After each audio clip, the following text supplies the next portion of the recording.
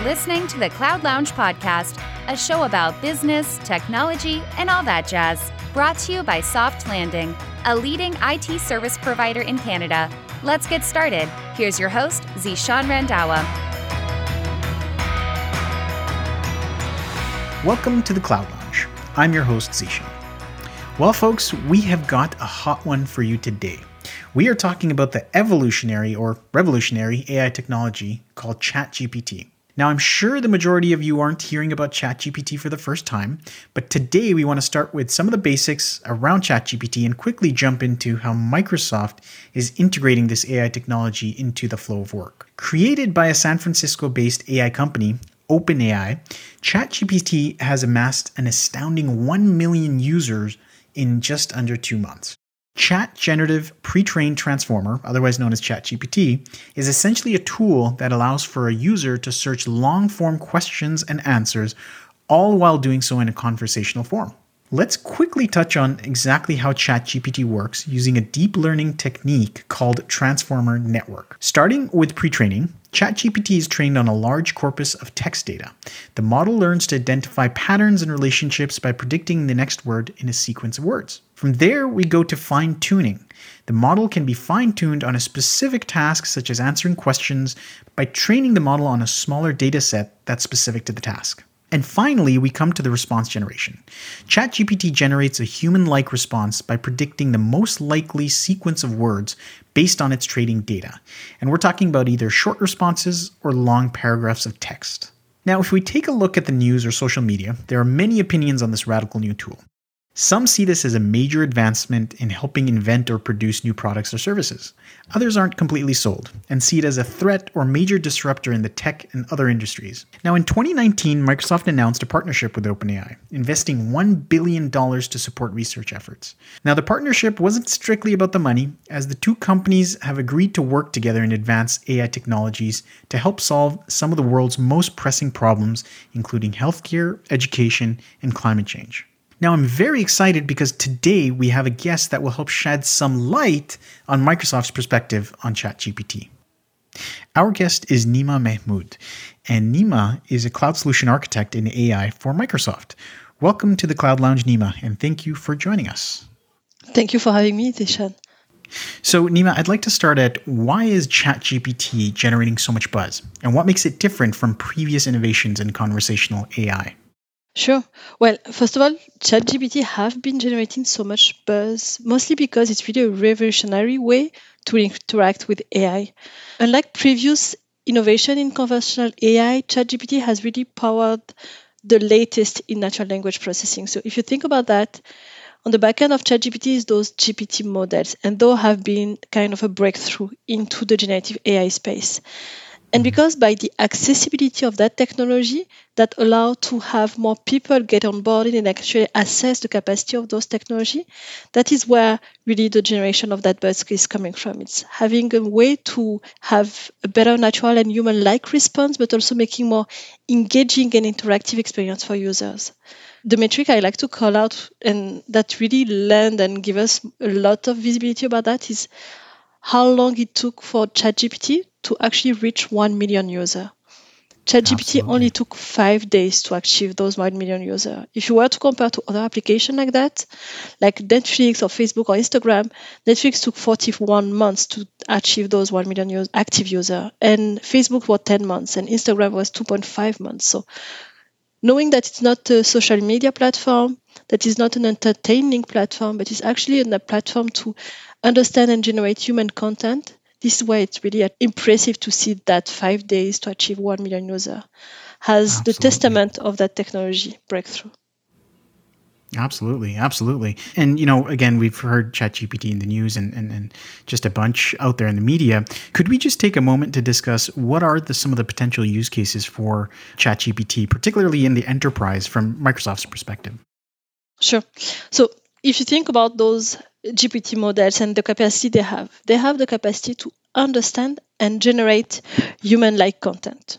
Therefore, if you think about an enterprise application of that, one of the most obvious use cases we are seeing is really on the customer service side. When you think about the way people are interacting with customer services, you want to ensure as much as the customer experience with a very high level, but also the employee experience to achieve a great interaction with the end user. So to do so, the access of the knowledge or the access to quickly answer the customer needs in a very efficient way can be improved by looking at those conversational AI and natural language processing.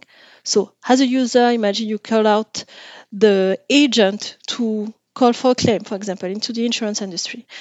And the call center agent will be looking at your claims, but may have to escalate it at some point because they want to have someone get on board because your claim is very particular. To be able to do that at the moment, you have to rely on someone listening into your calls or listening in and interacting and being proactively monitoring your call. When thinking about those kind of technology, you can actually have a better monitoring of those calls by leveraging sentiment analysis or just summarization of the information so that when the new agent or the manager agent is coming to your call, he actually have the full story about what has been told so far. So that from a customer experience, you don't have to repeat yourself on any element that you already shared back. And from an employee experience, you're improving the employee experience because we know how to onboard people can also be a challenge. Having people know all of the knowledge of the enterprise is also some of a challenge around that. So if you think about having the agent being able to access all the knowledge of the enterprise in a more efficient way, this is also another area we are seeing a lot of customer opportunity with.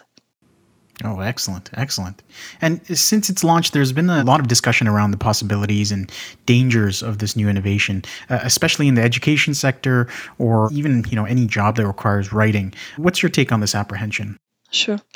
I think those impressions are understandable. They're coming from a place where people are not doesn't see yet what would be the impact to their own jobs and how their job will evolve. Thing is that the only thing that doesn't change is change, right? We all have been to adapt to certain level of change. And the better way to support those people and those concerns is to actually support the conversation, educate on what is the capacity of those AI so that it's not being looked as a threat or as a challenge, but mostly how you can empower people to do that job in a different way, in a more efficient way, so that they can focus on the actual writing. Imagine if you think about the writing processing, it takes a lot of knowledge gathering, fact checking, all of that. How can those AI technology can focus on the heavy lifting of doing those automating tasks? So looking at automation more and having then the writer being the writer and creating that content. So building, helping them having a pattern, allowing them to learn from their past writing style so that they can leverage existing, not starting from the white page anymore, but starting with the pattern and then from there improving the content of it.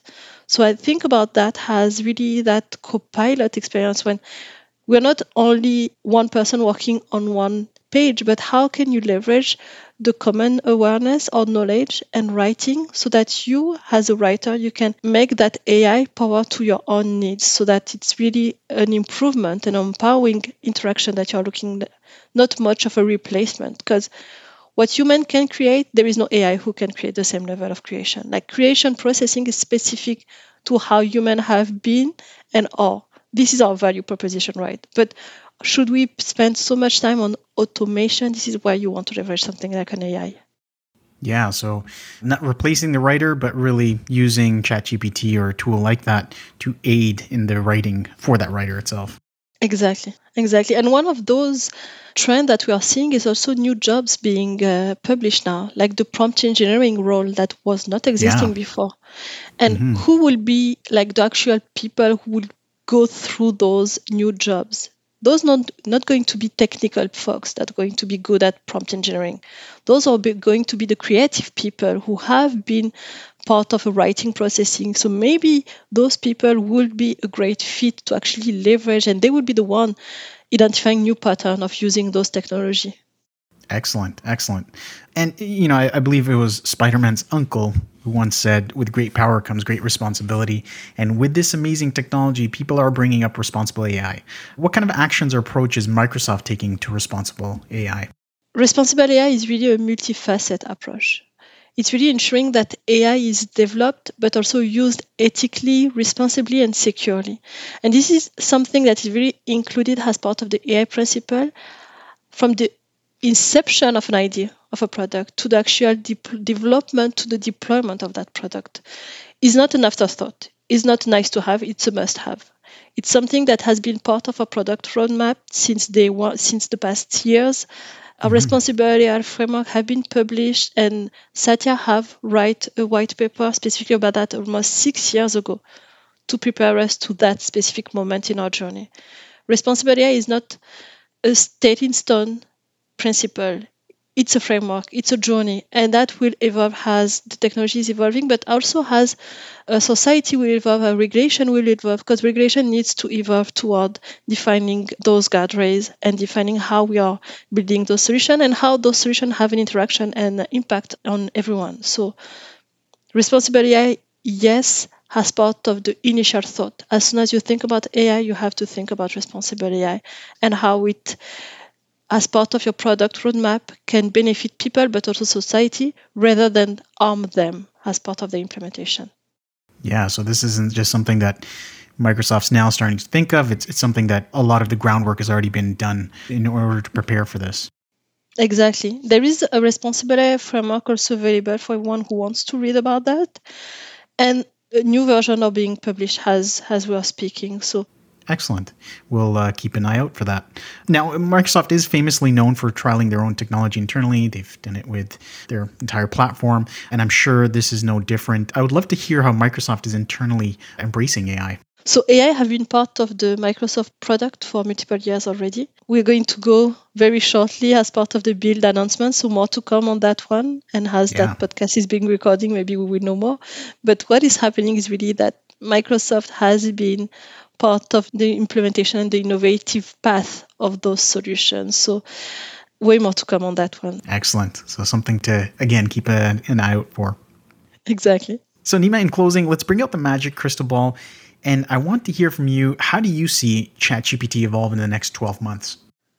That's an interesting one. I see ChatGPT continuing to evolve and grow in the next 12 months. I see those GPT models becoming more and more powerful, but also efficient toward business, but also toward responsible AI and how they can best utilize and serve customer services, marketing, application as a whole.